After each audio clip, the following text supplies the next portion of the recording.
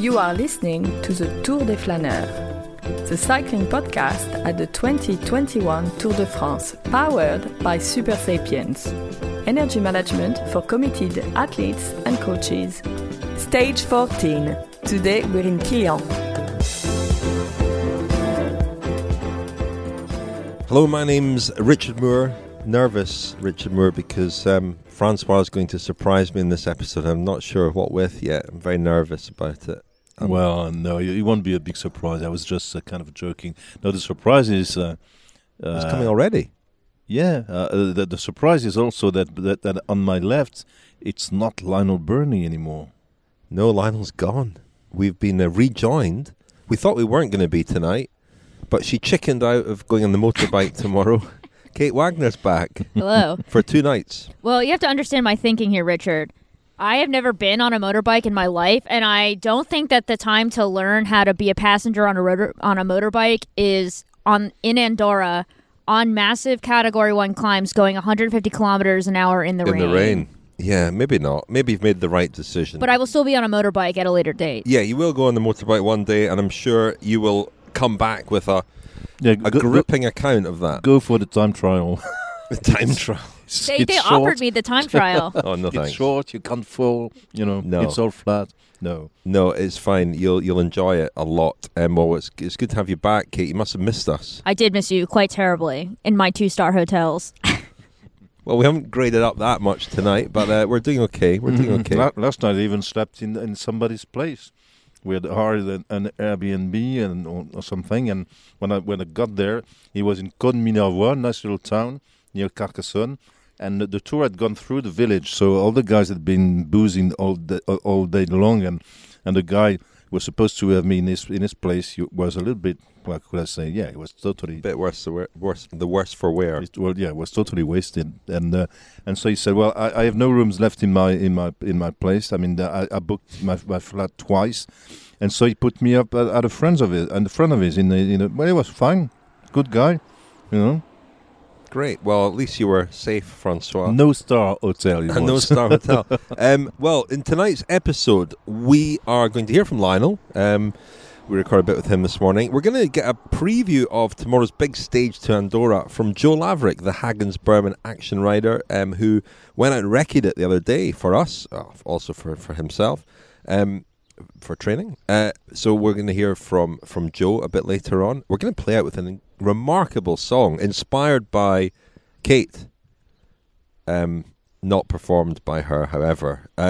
And we'll hear from Mike Woods, new King of the Mountains. But on to the tail of the etape, Carcassonne to Quillan, stage 14, 183.7 kilometres.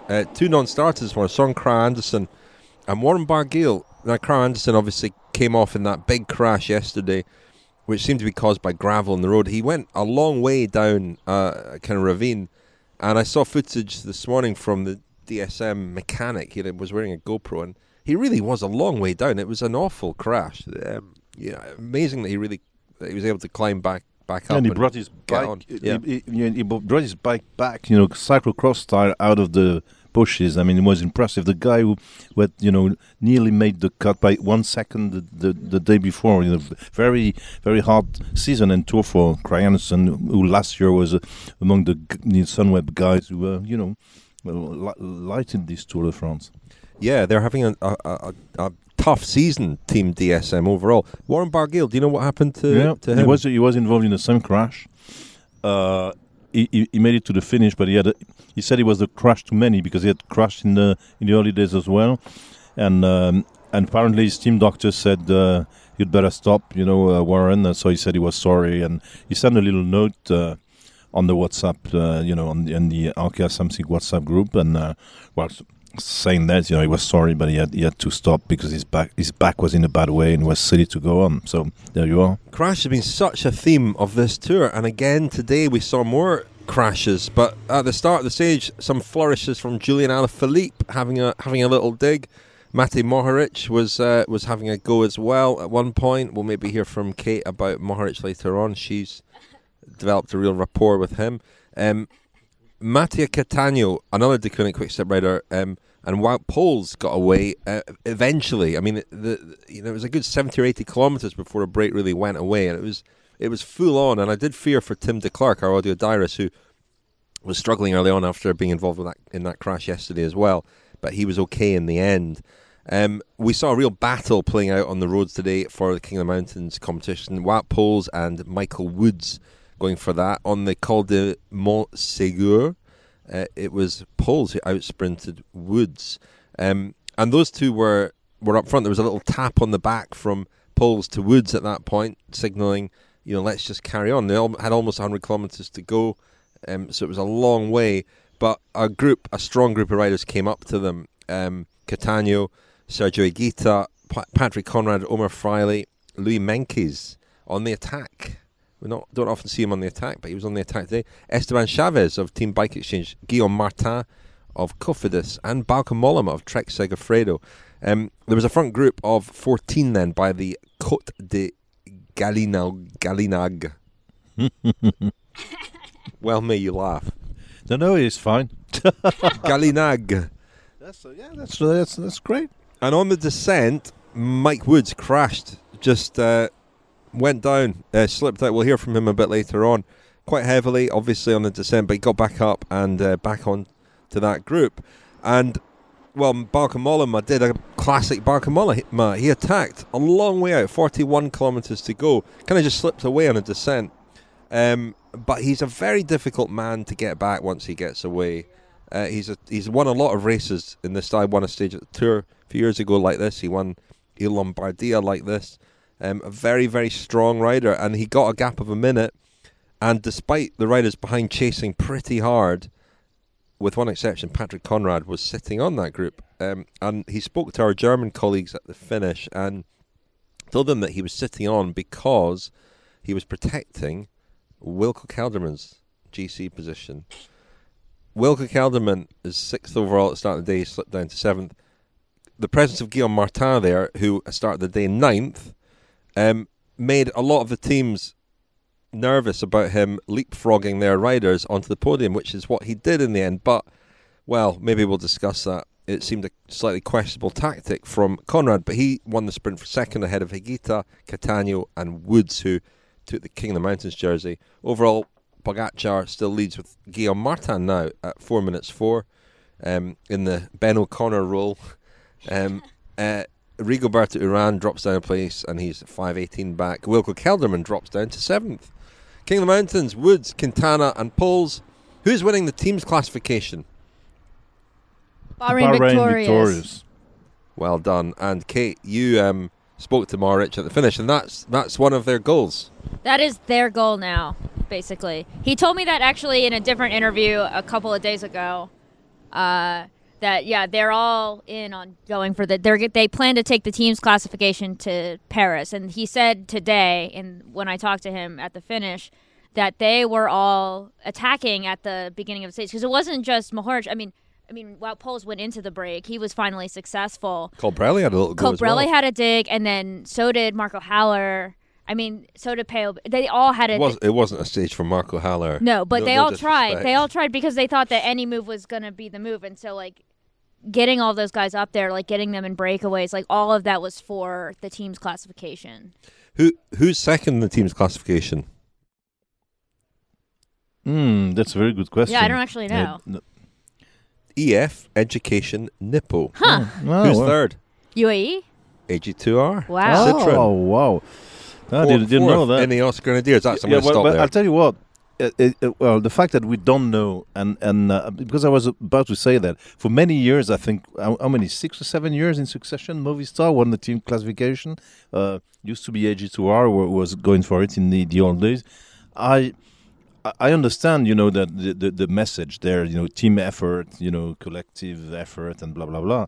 But how much money does it, bring? 50,000 euros. Yeah, it's apparently. 50,000 euros. And okay, right. I mean, when you know the wages and the salaries of guys in these teams, that's a lot of money. Does it really matter for the sponsors, the public? I mean, they get a spot on the podium in Paris. They're on the podium in Paris. And I think we got an insight into this from the Movistar Netflix series. I know, that's what I'm talking about. Yeah, Eusebio Unzue made a big thing about it, and it was a real goal. And for them to tell their sponsors that they've won the team classification at the Tour, I think is quite a big deal. I remember when EF, or maybe they were Garmin at the time, were going for it a few years ago, it took on real importance for them. Yeah, but once again, I don't want to downgrade everything, and sometimes you think ASO, if they want to push up a classification, may put a little bit more money there, or a little bit more something. But let's face it, teams go for one yellow jersey, 2 stages, 3 polka dot, 4 green jersey, and then what's left. And yet here we are talking about it. Yeah, and yet they also won 2 stages. So true. They've had a pretty successful tour compared to I don't know, like most everyone else. They should leave this position to Movistar, where it clearly belongs. I don't. They're not even in the top 5, so maybe not. Science in Sport is supporting the cycling podcast at the 2021 Tour de France. Science in Sport, fueled by science. Thank you very much indeed to Super Sapiens, our title sponsor. We're very grateful to them for their support. I'll be meeting up with some of the Super Sapiens team in Andorra, which I'm looking forward to. Let's hear from our latest competition entrant. We're running a competition with Super Sapiens. You can win 3 months worth of the sensors that attach to your upper arm and stay there for 2 weeks measuring your blood glucose levels. You can track your blood glucose on your phone on the app, and it's fascinating if you're out riding your bike or just watching how your body responds to eating, or as we heard last night from Alexis Ryan, to having a pint of beer. Let's hear from our latest competition entrant here. This is JD Carpentieri. Hello, I've been a friend of the Cycling Podcast since 2015, I think, and I've loved it. Since 2019, however, I've been having seizures or seizure-like episodes after some cycling rides, and it seems to be related to my blood glucose levels, but it's not related in an obvious way. For example, it's not like I do a hard ride and then I have an episode. Sometimes I can do a really easy ride and have an episode, and then the next day I can do a really long hard ride and feel absolutely fine. So I feel that with continuous glucose monitoring, I'd be able to get a handle on the underlying big picture patterns and trends of my blood glucose and get a handle on why this is happening, and thus then I could stop it from happening. Okay, thanks a lot. I'm really enjoying the podcast during the tour. Well, thanks for your entry, JD. Just got the initials. Not sure what your first name is, but good luck to you. If you'd like to enter the competition, go to thecyclingpodcast.com and you'll see how to send in your clip of audio of a minute or less, and tell us how and why you'd use Super Sapiens to help you. And thanks once again to Super Sapiens. Well, Bauke Mollema, it was a classic Mollema win today. Trek Segafredo have been pretty active, haven't they? They've been trying a lot to get this stage. When we saw Mollema himself on the attack on the Mont Ventoux stage, he was with Kenny Ellison chasing down Wout van Aert. But finally got his reward today. It was a classic transition stage, wasn't it? We didn't learn an awful lot else. It was one for the breakaway. Yeah, a little bit more than this in a way, because if you look at it's very rare that you have such a strong break actually in a Grand Tour. All the guys you had there were only 5 or 6 years ago for some of them, or even more recently for some of them, GC contenders. Including Mollema. Yeah, including Mollema, who was 6th in the Tour de France, his best result, 3 times in the top 10, I think. Guillaume Martin. Yeah, Guillaume Martin, of course, he's kind of bubbling, in the top 10. But Mike Woods. Esteban Chavez. Mike Woods. Mike Woods. I mean, these guys, there was a real, it was actually all the how could I say, the ruined hopes of the beginning of the tour. Maybe guys who had left strengths in the crashes in Brittany, who knew they had a chance there to assert their position and win a stage if possible. And probably the strongest of all these guys, I mean, he showed it was Bauke Mollema, because the way he won is the way he always wins. I mean, he won the Tour de France stage in Puy-en-Velay 2017 it was, I think, exactly in the same fashion, attacked from 30 kilometers from the finish and won it. His Tour de Lombardie win was in the same mold. I mean, that's the way he does it, and everybody knows it. But sometimes there is nothing you can do about it, because he reads with experience now, and his skills and his engine he knows exactly. He said he had actually looked at the stage on an application on the GPS, and he had really not reckoned the stage, but he said he had noticed exactly the moment when he should attack, because he said that was a dangerous moment, one of the dangerous moments of the stage, and that's when he went. And and yet, Conrad, who was under orders not to help with the chase or to contribute to Martin gaining any more time, he was surprised. He said that nobody went with Mollema, because he did attack at a point where others perhaps wouldn't have been expecting it. I guess probably the stronger of the guys that there, or the strongest at the start of the breakaway, was probably Wout Poels and Michael Woods, but they were battling for the polka dot. Yeah, and so they lost lots of energy sprinting in the climbs, and so they couldn't go along with with Mollema. I mean, he made the best of the situation. He knew Woods and Poels. Okay, they're going for the polka dot. Conrad protecting Wilco Kelderman position. Other guys, you had Paché, Roland, a few French guys there who obviously were not strong enough to be. Sergio Higuita was probably one of the riders who didn't play it well. Who were really kind of outwitted by Mollema. But the more experienced, probably the best rider, one of the very best riders in the lot, and the other ones, pursuing other goals. It's really interesting, that thing about sprinting for King of the Mountains points, when there is a very fierce competition going on for the King of the Mountains jersey.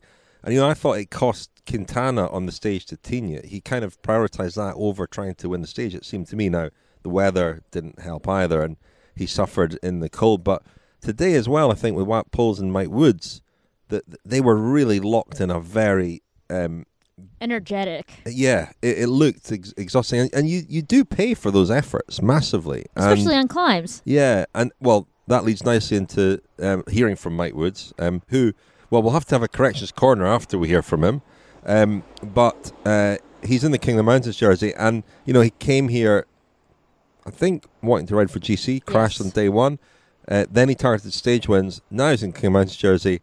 Where do his priorities now lie? I'm really proud. I believe this is the first time a Canadian's worn this jersey, so it's a really special moment for me. The only thing that's dampening my excitement is having crashed earlier in the stage. I was totally surprised by that corner. Just slid out and ticked off myself. Were you hurt, Mike, or no, how bad just scraped up, but hopefully it just scraped up. But hopefully I'll get a good night's sleep tonight and be good for tomorrow. Do you think you'd have been up there, fighting for the stage win had that not happened? No. I think the way the race played out, it impacted me coming back after the crash, but I don't think I would have followed Mollema when he went. He often does that, and no one else wants to go when he does that. And I also had my eye on the KOM jersey as well, so you can only have your focus on so many things. I was going for I wanted both, but eventually you have to pick. And if I were to have tried to bridge it across to Mollema, that would have cost me in terms of maybe going into that last Cat 2 and Wout Poels coming over top of me. So I had to kind of play those cards and be a bit more conservative. Yeah, I got to try and get in the break again. I think that's going to be essential in terms of defending the jersey. There's a lot more points on offer tomorrow, so I'm hoping I can heal up well tonight. Yeah, for sure. I think obviously a stage win's still I'd like to do, but the KOM jersey is first priority now. Corrections corner from Mike Woods, Francois. Yeah, he thought, and in good faith, obviously, that he was the first Canadian to own the polka dot jersey.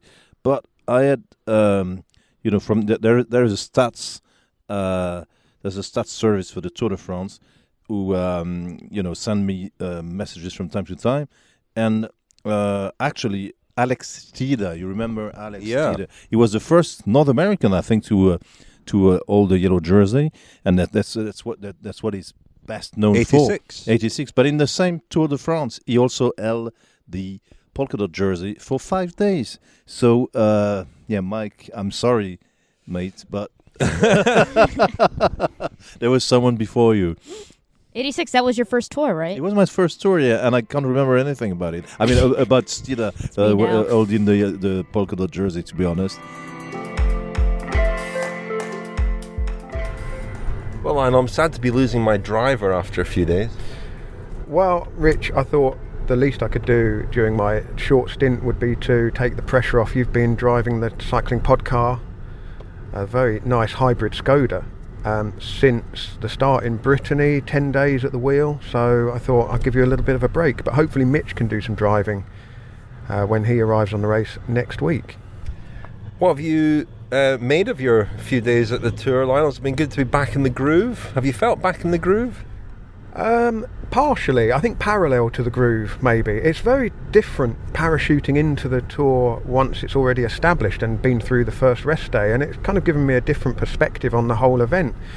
I've come into the point where everything seems to have relaxed a little bit, and there's not that same intensity and stress, I guess, that you get when you come in. Everyone comes into the Tour de France, riders, staff, media, absolutely everyone, all the staff actually working on the race.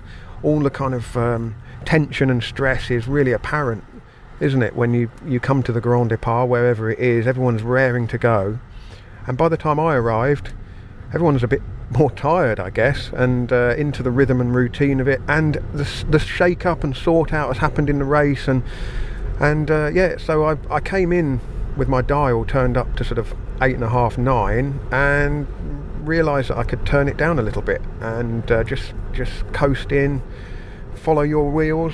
You and Francois have obviously made it very easy for me to just slot back in, and I've really enjoyed it. Yeah. Just call us Davide Ballerini and Michael Morkov. Yeah, it's a bit like picking up a novel and starting to read it halfway through, isn't it? Yeah, and that's the other thing. The one thing about watching the Tour at home is you see much more of the actual race that's broadcast on the TV. So you see a sort of a complete but two-dimensional picture, and when you're here you see an incomplete but three-dimensional picture. You see the riders bandaged up that you might not catch on the TV. You kind of see the people and the personalities around the team buses, and you get snippets that you don't really sort of absorb through the TV that you do from being here. And the other thing, of course, is you're in the landscape. This part of France is so stunning. You really appreciate the sense of journey. I guess that's how I think of it, really. Watching at home on TV gave me a fuller picture of one aspect of the race, and being here, I've barely thought about the GC because it hasn't really been heavy GC days, but I've really enjoyed what I've seen. Not really a GC man, are you? More of a sprinter, a rouleur. Funny you should mention that. Just a detail that I didn't mention in the podcast last night, but you were at the finish line, Lionel. I was just beyond it in the mix zone, and Michael Matthews, as just after crossing the line, he let out this kind of yell, this scream yell of pain and anguish, and I think it was probably because his team had such a bad day, and having then not got the result in the sprint they looked like he might get about 50 metres before the line. It was probably just frustration, anger, rage, because they lost two riders, of course. A bad day for him, and you do witness things like that, and it gives you a little insight, I suppose, into some of the other stories in and around the Tour. Well, Lionel, we Mark Cavendish arrived by train in Carcassonne. You're leaving by train from Carcassonne. Absolutely. I'm very sad to be missing Andorra. No coincidence. Although, joking aside, I mean, the logistics have been tricky this year for somebody based in the UK. It was quite difficult knowing what the rules were going to be, both entering France. I mean, originally I would have had to quarantine for 7 days coming into France, but double vaccinated people are allowed in after 14 days from the date of their second vaccination, and that's why I was only able to come in on the second week, or it's one of the reasons anyway. And yeah, the uncertainty of all of that. You again coming out to the Tour de France and seeing just how much France has returned to normality. Really, Nîmes the other night was, on one sense, quite unsettling because I haven't been in any significant crowds for, well, coming up for a couple of years, I guess, and just that sense of hope that maybe this time next year the Tour de France will be sort of, back to what we knew in 2019, rather than this sort of, I guess this is a hybrid Tour de France, isn't it? A nice link back to the car, Lionel, because we're very grateful to Skoda for this hybrid car. It's something we've talked about in the past, doing the tour in an electric car. This is a hybrid, but it's very very quiet. You don't know when the engine goes on, and it's very nice to drive. I've thoroughly enjoyed driving our Skoda Superb. There's a lot more in the name of the car than that. I'll look it up while you tell us your impressions of the car. Well, it is.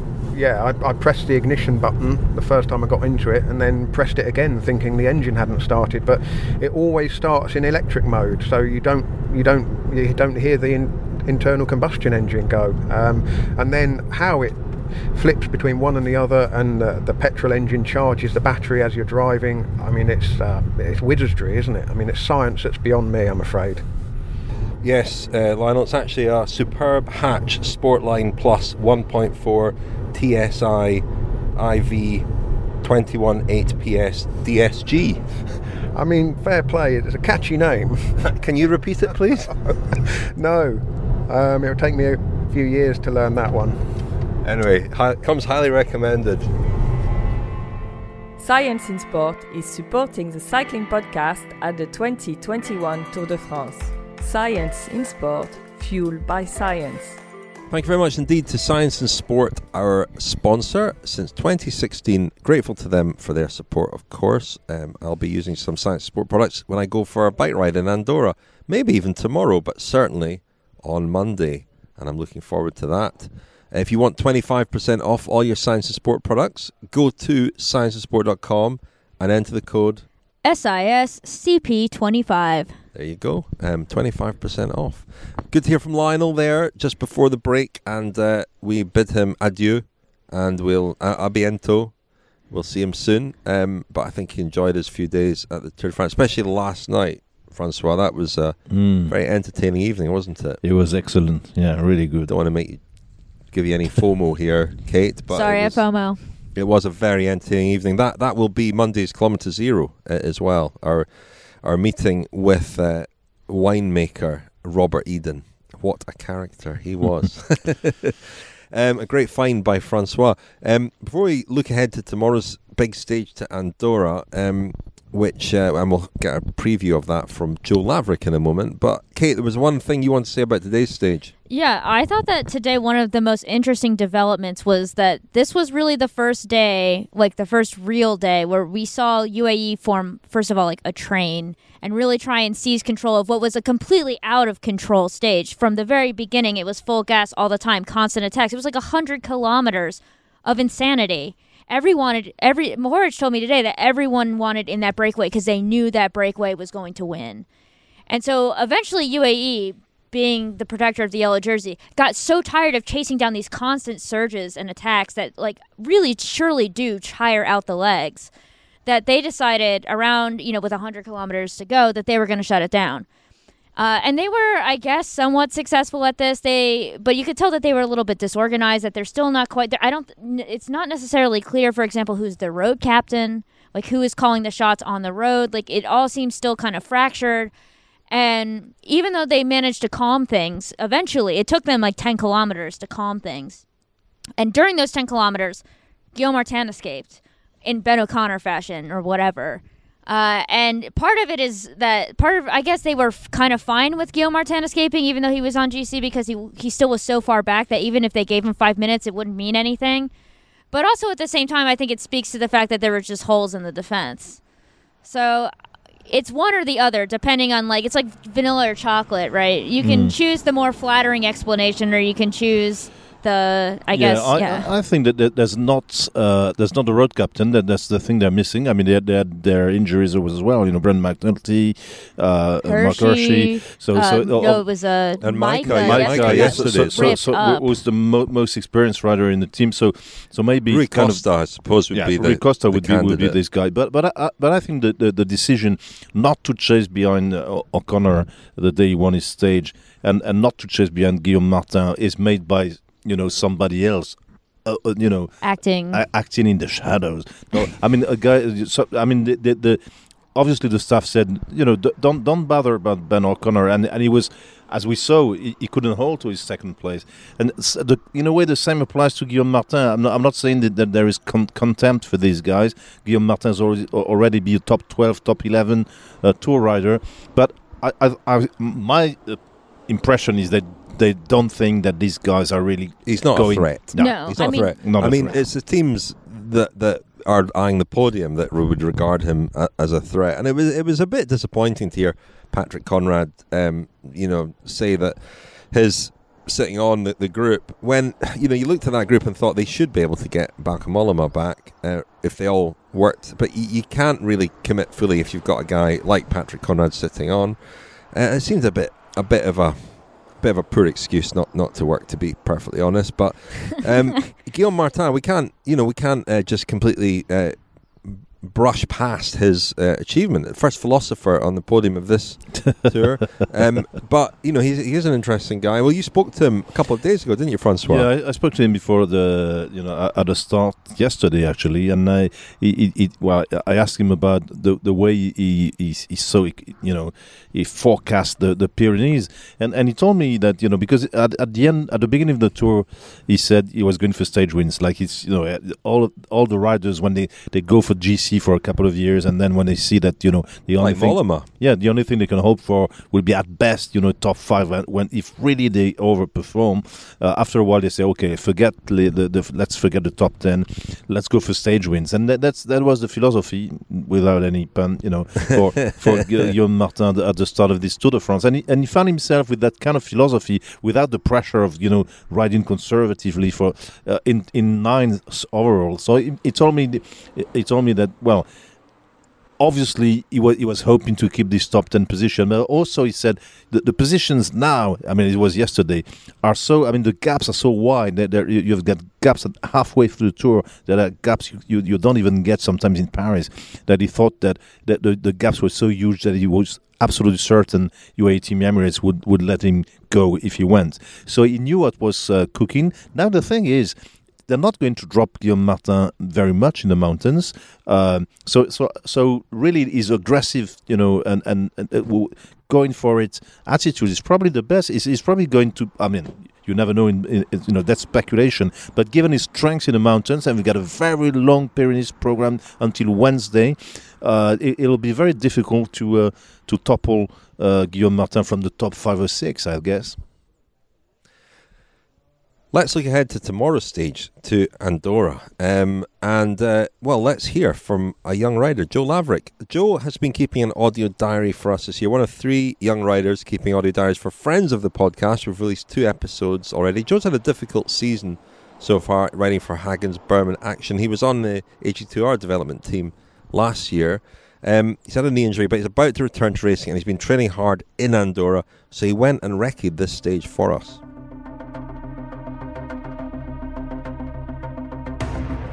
Bonjour, hola, hello, and welcome to Andorra. It's Joe Laverick bringing you a Stage 15 recon. Apologies if I sound a bit tired. I'm currently on top of the mountain. I've ridden just over 5 hours so far with 3,700 metres of elevation, so excuse any pronunciations. Stage 15, yeah, it's going to be a classic. It's 190 kilometres, starts in Surrey in France, and finishes Andorra-la-Vella, which is the capital city and the highest capital city in Europe. A lot of guys are going to be on familiar roads because a source tells me 37 riders who lined up on the start line of this year's tour are residents in Andorra. And yeah, it's going to be a cracker. The first 20k go straight uphill, so make sure you're watching from the gun, because I think the break will go very early, and I'm almost sure it's going to be the break that wins it. So we then descend, climb up to 80 kilometres again, And it's after 80 kilometres where it really starts to get interesting. We hit the Col de Pomerans, followed by Port d'Envalira, which is the highest point of this year's Tour de France, the Henri Desrange point, however you say it, just over 2,400 metres. And those two climbs, they do have a small descent in between them, but trust me, it's basically one long climb, and all in all, it's about 30k long. And if the wind is like it has been this last few weeks, it's going to be a strong headwind up there, which could be decisive in the race. So if it's not the elevation, if it's not the climbing, if it's not the 15 stages, the wind could, I'm not saying crosswinds, but it just could make that stage even harder.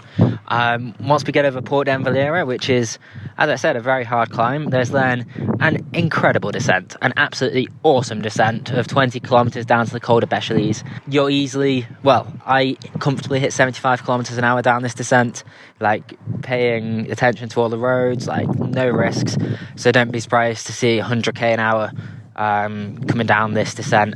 And then we hit the Col de Béchelis, which is, it's only, well, I say only, it's 6.5 kilometres and it averages just over 8.5%, but there are points at the start which are 12-13% for a kilometre, and it's often, in many places, it's the width of a single car.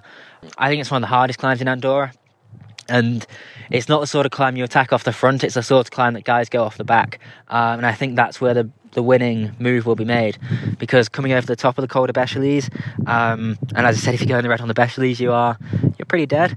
It's then 20 kilometres descent down to the finish line. It's quite twisty, but it's not dangerous, and I'd say the winner will come from a small group who crest the Col de Béchelis. Andorra gets an unfair rep, to be honest. It's a tax haven, so that obviously plays a part to the unfair rep. And if you pay more than 10% tax here, you're doing something wrong. But I'll be honest with you, I've been here 3 weeks now, and it's one of the most incredible countries I've ever been to. I think it's the safest country I've ever been to. It's beautiful, everybody is polite, everybody is courteous, and I can see why you'd want to live here. Tax aside, altitude aside, it's like you're always living at altitude, so it's perfect for pro cyclists. But it's just such a calm, relaxing lifestyle, and I say, just looking around me now, I've got mountains 360 degrees. Come and visit this place for a week and you'll understand what the fuss is about. Added into that, it's a lot easier for Aussies and Americans to get residency here than kind of normal European countries. That's why it's exploding. And again, I've been told that there's about 100 pro cyclists living here full time now, including guys such as Julian Alaphilippe, George Bennett, Alex Dowsett, Rowan Dennis. Like, you've got the creme de la creme of the world tour living here. So yeah, it's a special place, and I love it. I absolutely love it. Just going back to the stage quickly, I think, as I say, it's going to be a breakaway win. I think we'll see some GC gaps. I think Pogacar is just being awesome this race. I think he will go clear on the Béchelis and put a bit of time into everyone else. But for the stage win, I think it's going to be the local guy. Guys don't get to race on local roads very often, so Sepp Kuss would be a good shout, but I think he'll be on domestique duty for Jonas Vingegaard. So Julian Alaphilippe is my call for the stage. It's a hard climb at the end, but Alaphilippe has shown he's got the legs, and that long twisting descent into Andorra la Vella, yeah, it suits Alaphilippe's characteristics as a rider. So Julian Alaphilippe's where my money is. Expect fireworks, watch this stage. You will be blown away by the scenery of Andorra, blown away by the beauty. I expect to see countless World Tour pros on the side of the road supporting. Ineos are on a training camp here at the minute. Mitchelton, Bike Exchange, Mitchelton Scott, whatever they're called at the minute, are also on a training camp. So you'll see some familiar faces on the road. You'll see some incredible bike racing. Yeah, don't miss it.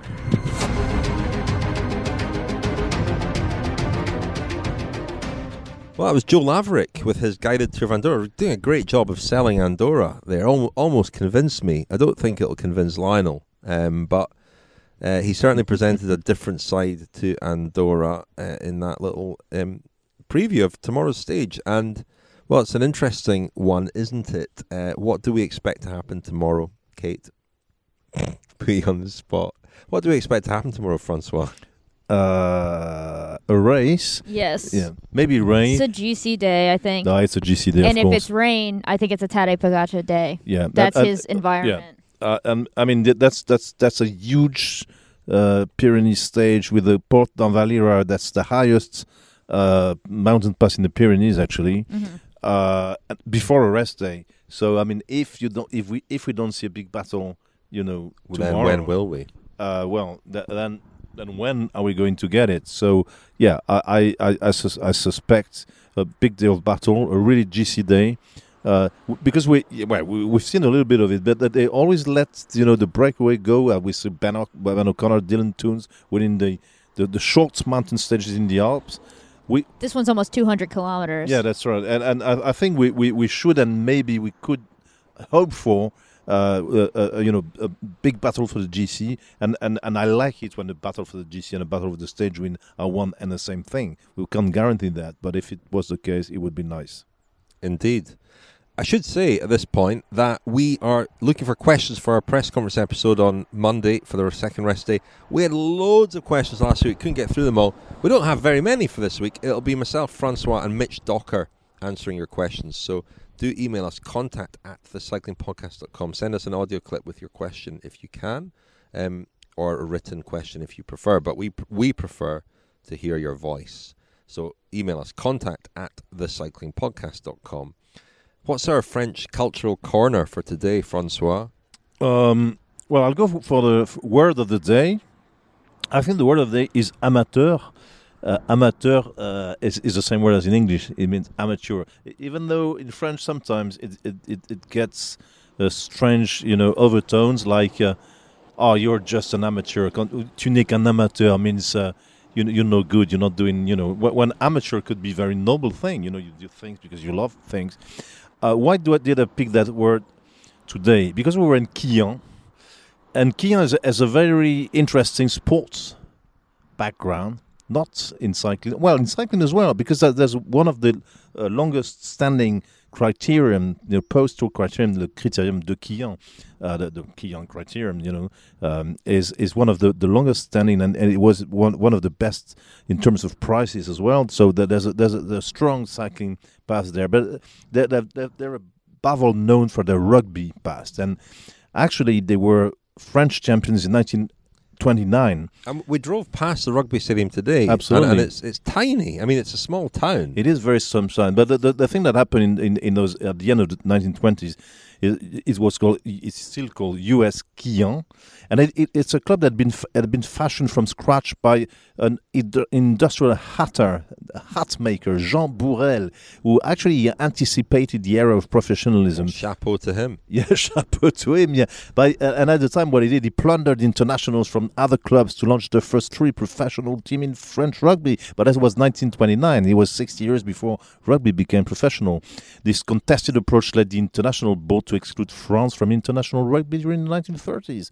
Because they actually, when they played the final of the French Championship in 1929, it was so violent on the pitch that even the press of the time, found that absolutely disgusting. They were playing against Lézignan, and the coach of Lézignan was a guy called Jean Sébédiou, also known as the Sultan, and was known, in French rugby history as one of the most violent. This guy, he had a skeleton, hanging from in the dressing rooms in the dressing room reserved for the referee. There was a skeleton hanging, and every time the referee would say, "What's this?" He said, "Well, that's a referee we didn't like." That was the kind of thing. So I just read quickly a few words from Le Miroir des Sports, which was the newspaper like L'Équipe on the day in 1929. The whole match was a succession of brawls, pitched battles, or single combats, interrupted from time to time by a few good class rugby moves. The players fought under the eye of the director of the game without any severe sanction being applied to repress the improprieties or brutalities of one or the other. We saw this unique spectacle of players leaving the ball aside, fighting with punches and kicks, then separated by the referee, getting rid of the referee's intervention with violence to resume the fight with bare fists. That was rugby in the day. Well, that's extraordinary. I can't believe it. I mean, the population of Quillan is 3,238. It's tiny. And for it to have this history, for it to win the French Championship, and for it to have this notoriety is quite amazing. And it was, and so actually all these guys playing for Quillan, the international board said, well, you're not amateurs, you're professional. And the result of that was that France were kicked out of the Five Nations tournament at the time, of the Five Nations Championship, by the international board, and well, didn't make it back until World War II, actually. So there you are. Amazing. Because of Quillan, because of this small place in the foot of the Pyrenees, France, was kicked out of international rugby. That was the word of the day and the story of the day about Quillan. A sad story about the cheese of the day. The cheese of the day is called Tomate des Corbières. It looks absolutely great on paper, So it was made with Grenache wine. So Grenache is one of my favorite, grapes in the village of Villetritoul, and it's an unpasteurized sheep's milk cheese produced in the picturesque and rugged Corbière region, and which is known for its wine, honey, and goat cheese. And actually, there was only one farm doing that cheese in the area, and it was led by a couple, the Donné, Chantal and Jean-Gabriel Donné, and they actually, so it took 2 or 3 months of aging. Each cheese was washed twice a week with salt water and then sprayed with Grenache, a local Hamburg fortified wine that has 60% alcohol content. Can you imagine? Unfortunately, they retired, those Donné farmers, and it seems that nobody took over, and the Tomate des Corbières disappeared in the past of French cheese making. So, I mean, if anybody lives in the area, and if you're familiar with Corbière and you find Tomate des Corbières and it's still being made, well, let us know, because I'd really like to taste this cheese. It's like a dead language. I mean, is anybody out there who's alive who's tasted it? How intriguing! How sad, as you say. It is, Francois. absolutely. Well, we are in the Pyrenees now, very much so, aren't we? It feels very Pyrenean, very green hills. The sun it was shining directly on the mountain behind you there, Francois. Very beautiful scene, and it feels nice to be in the Pyrenees, I think. Do you like the Pyrenees? I like the Pyrenees much more than I like the Alps, because I find it's not that rugged, and in the Alps it's very grey. Sometimes you got these big cliffs of rock, and it's kind of aggressive. And the Pyrenees are never. I mean, are never so scary or frightening. They're like softer. Sublime. Yeah, they're like hospitable mountains, And so, I like the Pyrenees better than I do. I've asked riders very often the question. I mean, they ask all the time, do you prefer Pyrenees or the Alps? And why is that? Because some guys do well in the Pyrenees and others do well in the Alps. And Guillaume Martin, now second overall in the GC, told me that maybe it had to do with pollen and allergies, because he said he was always sneezing in the Alps and never in the Pyrenees. Who knows? Wow. Well, listen.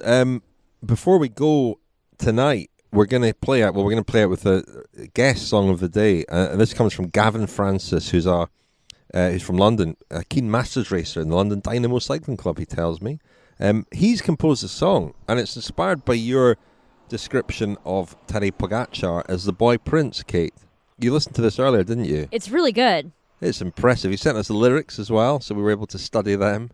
It's excellent. It's very craftworky, isn't it? Absolutely, Yeah. It's like electro stuff. But really, I mean, I think we should ask our listeners if you have singing talent, or send us. You try and get out of this, Francois. Of course, I mean, I still be paid to do less. So please send songs. Send in your songs if you can write them, but inspired somehow by the race, even better. Let's play out with Gavin. For the moment, thank you very much, Francois. Thank you. Thank you, Kate. Thank you. See you tomorrow. See you tomorrow.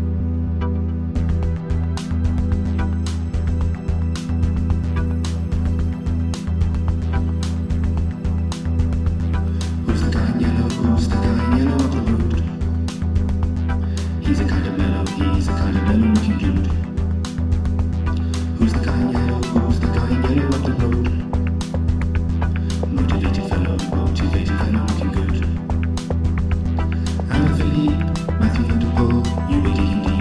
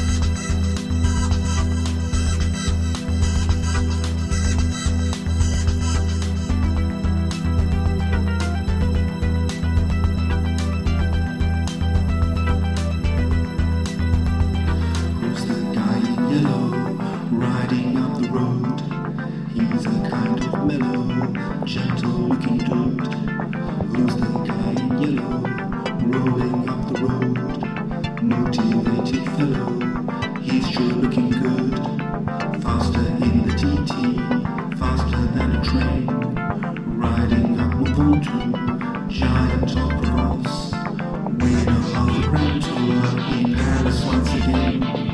Boyfriends on the tour, president of the